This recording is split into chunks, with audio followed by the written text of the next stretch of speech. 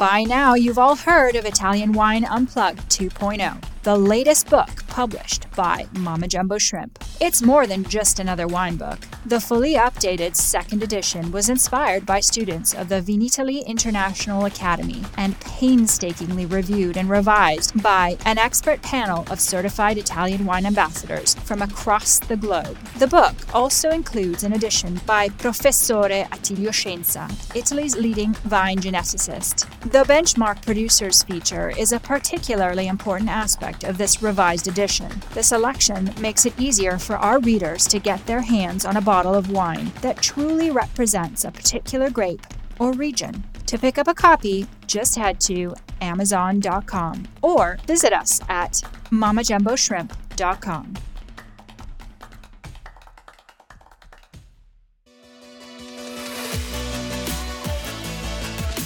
For all the super wine geeks out there, we have a special new series dedicated to you. We are reading excerpts from our new edition of Italian Wine Unplugged 2.0. Wine lovers, tune in for your weekly fix only on Italian Wine Podcast. If you want to own a copy of this new must-read Italian wine textbook, just go to Amazon.com or visit us at MamaJumboShrimp.com. The Myth of Wine and the Origin of Viticulture in the West. Do we still need myths? Or can science and philosophy explain everything? Perhaps they help us to understand that things are more complex than we think they are. Myth plays a fundamental role in the ancient Greek tradition and culture. The narratives were not limited to a mere description of fantastic tales, but took on real pedagogical purposes. Mythology was included within the paideia approach to education, which also included gymnastics, grammar, rhetoric, music, mathematics, geography, natural history, and philosophy. Mythology cannot be considered in isolation, but must also be interpreted alongside archaeological and historical evidence. From myth, taking an interdisciplinary approach, hypotheses supported by scientifically valid data can be advanced. From the Trojan War, the great legend of the return journey, Nostoi, begins, with the narratives of the challenges that the heroes of war face returning to their homeland. Perhaps these narratives are typical of the diaspora of the Mycenaean Minoan civilization, who, after the destruction of Thera, Santorini, had settled on the western shores of the Mediterranean Sea. The mythological tale of the first exploration of the Mediterranean, told in fictional form and charged with symbolism, was the driving force behind all the subsequent migrations from Greece to the west, which led to the founding of Magna Graecia. According to classical tradition, Thrace was the homeland of Dionysus and so of wine. This primogeniture played an important role in the history of wine, both in Greece and Magna Graecia and Sicily, as well as in the spread of certain grape varieties and the types of wines that were imitated. These can be inferred from the countless literary sources, including the Iliad, where it is reported that Agamemnon offers the Achaean leaders under the walls of Troy wine from Thrace, specifically from the city of Niso. In the Odyssey, the red wine that Odysseus offers to Polyphemus is a wine that comes from Ismaro, a locality in Thrace. An ancient wine named Biblino was an object of Phoenician trade and identified in classical times with the Pollio of Syracuse. The beginning, at least in literary terms, of the viticultural history of the Mediterranean West is contained in Canto 9 of the Odyssey, where the description of the island of Cyclops and Polyphemus getting drunk, it is understood that there were two viticultural regions in the Mediterranean.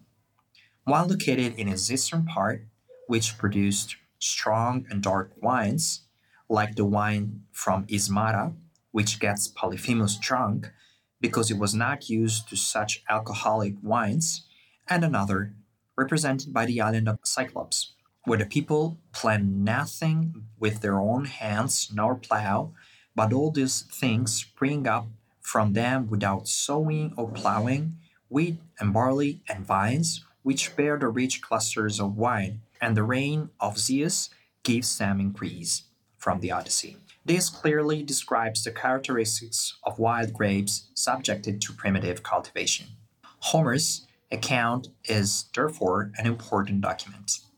The first, in chronological terms, for understanding how the myth of wine and the subsequent cultivation of Greek vines spread across the Mediterranean. The role played by the sagas of the founding heroes and the return voyages in the Greek colonization of the Mediterranean also takes on the value of a metaphor, that of the coexistence, sometimes in juxtaposition, of the two models of viticulture that have survived to this day in many parts of Italy. In fact, the expression of very different cultures, which use quite distinct grape varieties and forms of cultivation to produce wines, are still easily distinguishable in Italy today. Ancient varietal circulation and anthropological hypothesis. The origin of vines is important and a symbolic factor in how we think about the wine of a particular area.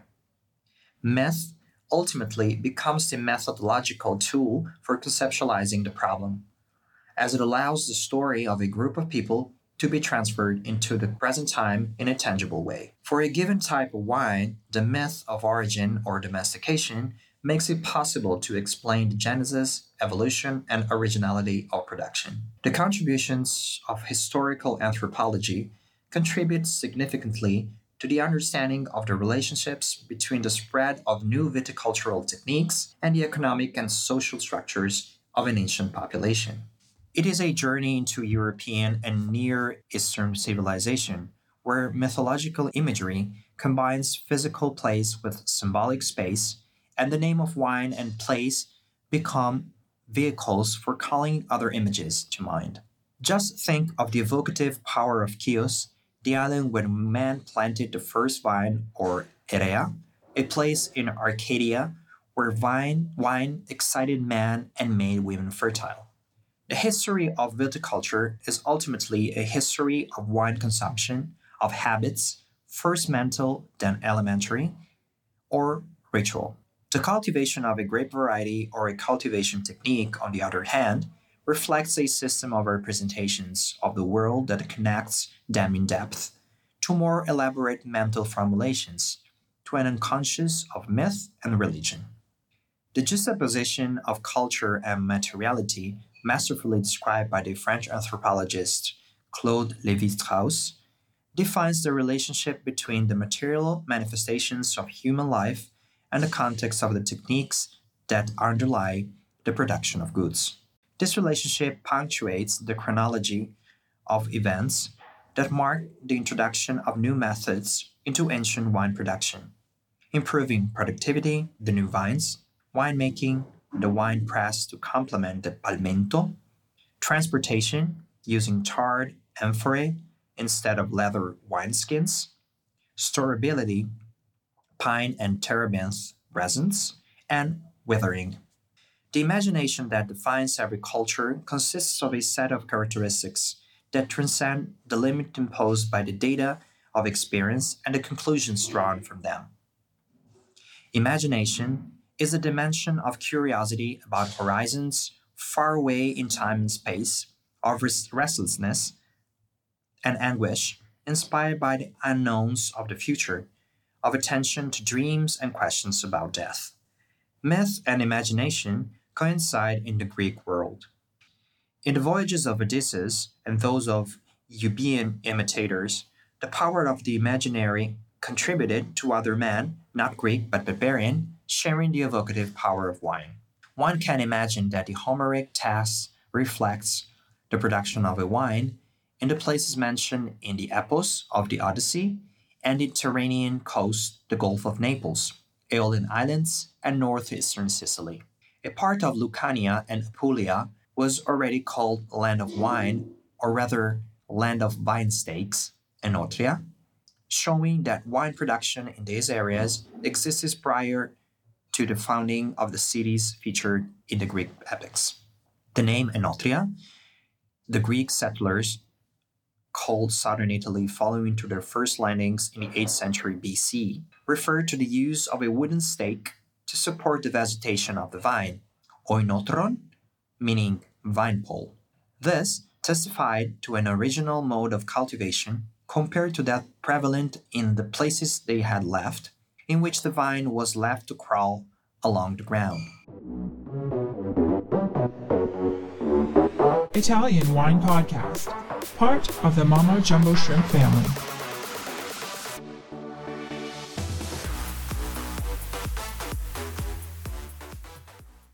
The innovation of Oriental forms of farming and the new vines brought to Italy by the settlers represent a genuine revolution, with distinct characteristics involving both productive and social transformation. It was a slow but continuous process of change, as is generally the case in agricultural and demographic revolutions. Toward the end of the 12th century BC, the Mycenaean civilization collapsed.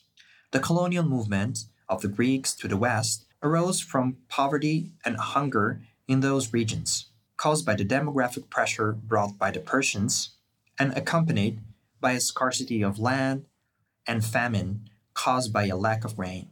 Greece had a chronic shortage of grain, which became more pronounced during the so-called Greek Middle Ages. There was also the need for raw materials for industry, iron above all, and the search for new commercial outlets for Greece's staple products, oil, wine, and ceramics.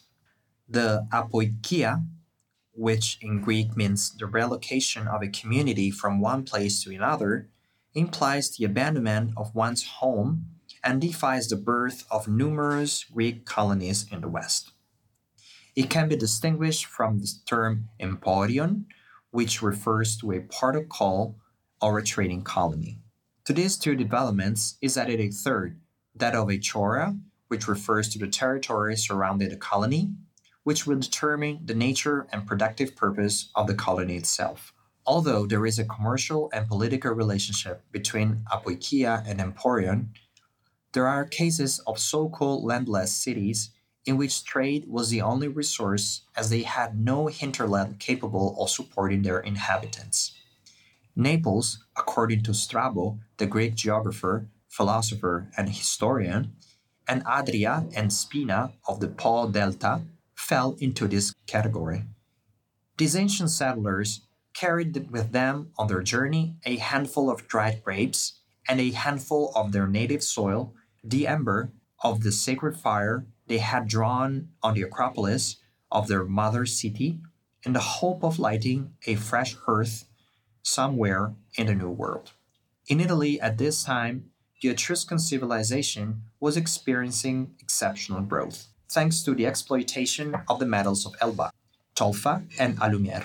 Trade was largely in the hands of the Phoenicians, who had taken full advantage of their settlement in the immense Assyrian Empire. An artistic style known as Orientalizing was destined for great commercial success, as well as emblematic wines such as Biblino, textiles, armor, and pottery. There have traditionally been three routes of entry of wine culture, and thus of grape varieties grown in Western Europe. The oldest, established in 2300 BC, was from Egypt through Crete, from the Gulf of Alexandretta to Cyprus. The second, from the 8th to the 2nd century BC, was from southern Italy, Phocian colonies in France, Spain, and the Upper Adriatic. Finally, from land via the routes that have connected since the Neolithic period, the east to the west, that coincide with the present border lines between Italy and Slovenia, and between Durs and Brindisi along the Via Egnatia. Trans-Balkan circulation via the land and water routes of the river courses was another alternative to the Mediterranean Sea routes, used for the transfer of large numbers of people, for the employment opportunities of artisans, and to avoid the risk of pirates. The Danube represents the real backbone of the Balkan transportation system, along which several major European capitals developed and from which 2 routes started, one to the northwest leading through Vienna and Berlin, and another to the east leading to Bucharest and Odessa. The network of routes thickens along these routes, onto which the Belgrade and Istanbul Road and the Sarajevo Road were grafted. The Via Egnatia holds special significance for the varietal circulation of vines, as it is connected to Italy, via Durrës and Thessaloniki, via Istanbul and Transcaucasia. Listen to the Italian Wine Podcast wherever you get your podcasts. We're on SoundCloud, Apple Podcasts, Spotify, Himalaya FM, and more. Don't forget to subscribe and rate the show. If you enjoy listening, please consider donating through ItalianWinePodcast.com. Any amount helps cover equipment, production, and publication costs. Until next time, cin cin.